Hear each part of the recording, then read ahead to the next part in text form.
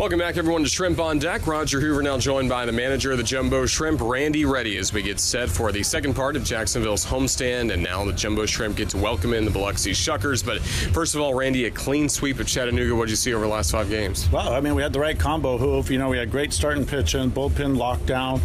Made all the plays defensively, and the bats came alive a little bit, especially with some timely hitting. And, yesterday we were joking about, hey, we went from small ball to long ball. So, it's just a great series. We played really well the last 5 games, and, that's kind of the recipe for success.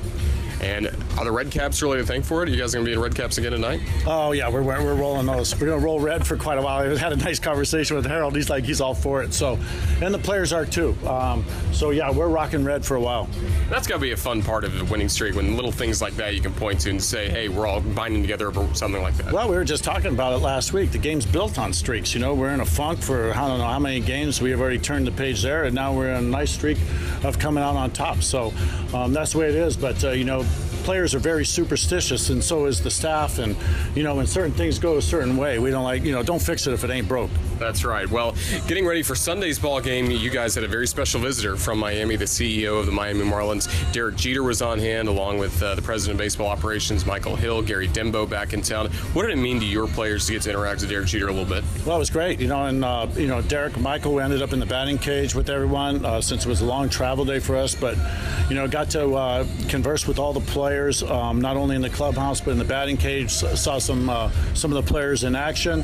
Good conversations, all positive. It's always so supportive when you're talking about the most power we have in our organization.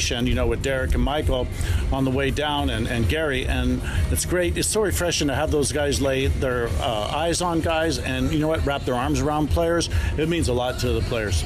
Yeah, no doubt, especially when the owner of a ball club is a legendary player, is going to be a Hall of Famer in 2 years. You just don't see that very often, so he understands what these guys are going through. Yeah, absolutely. And, it was great discussions about the minor leagues, and, Derek going through his own growing pains, when he made so many errors and trying to put his game together. And, this is the proving ground. And, these are teaching moments, and that's why we're in player development. And, we're here to develop major leaguers. And, Miami's in a state of flux with the nucleus of the club, and there's opportunities abound.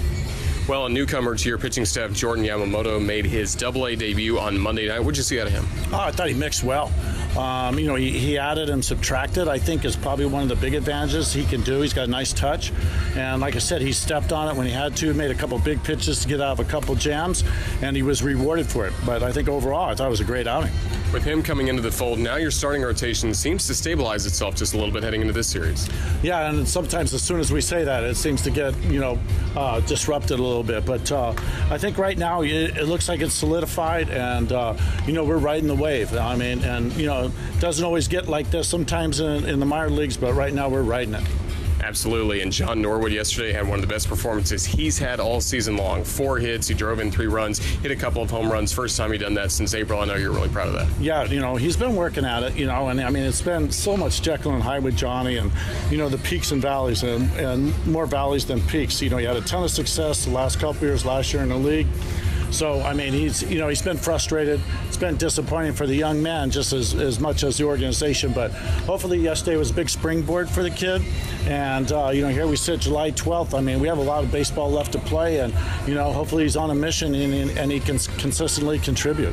What will his playing time be like now that the Jumbo Shrimp are getting back to National League-style baseball? Well, we're rotating those outfielders, between Miller, Harrison, and Johnny. And, O'Brien's got to get out there a little bit, keep his bat in the lineup with Eric at first. So, it's just a rotation, and I think kind of like might be no scholarships. Best man gets the job and gets the playing time right now. Well, you get ready to take on the Biloxi Shuckers. This is the club that won the division in the first half, still have a very talented roster coming into this series. So another good measuring stick of where your ball club is right now. Yeah, some of our guys are getting used to the speed of the league, and we knew that we were going to go through some growing pains through the first half. And, maybe we're settling in. I certainly hope so. And we got to look at it as our cup is half full, not half empty. But they're a good club, good organization. They got a lot of nice players on their team. And, Mike does a good job with them. So, this will be a good barometer for us in the next 5 days. Well, Randy, best of luck against Biloxi. Thank you for joining us. All right. Thanks, Hoof. That's Randy Reddy. Back with more in a moment. You're listening to Shrimp on Deck on the Jumbo Shrimp Network, presented by Community First.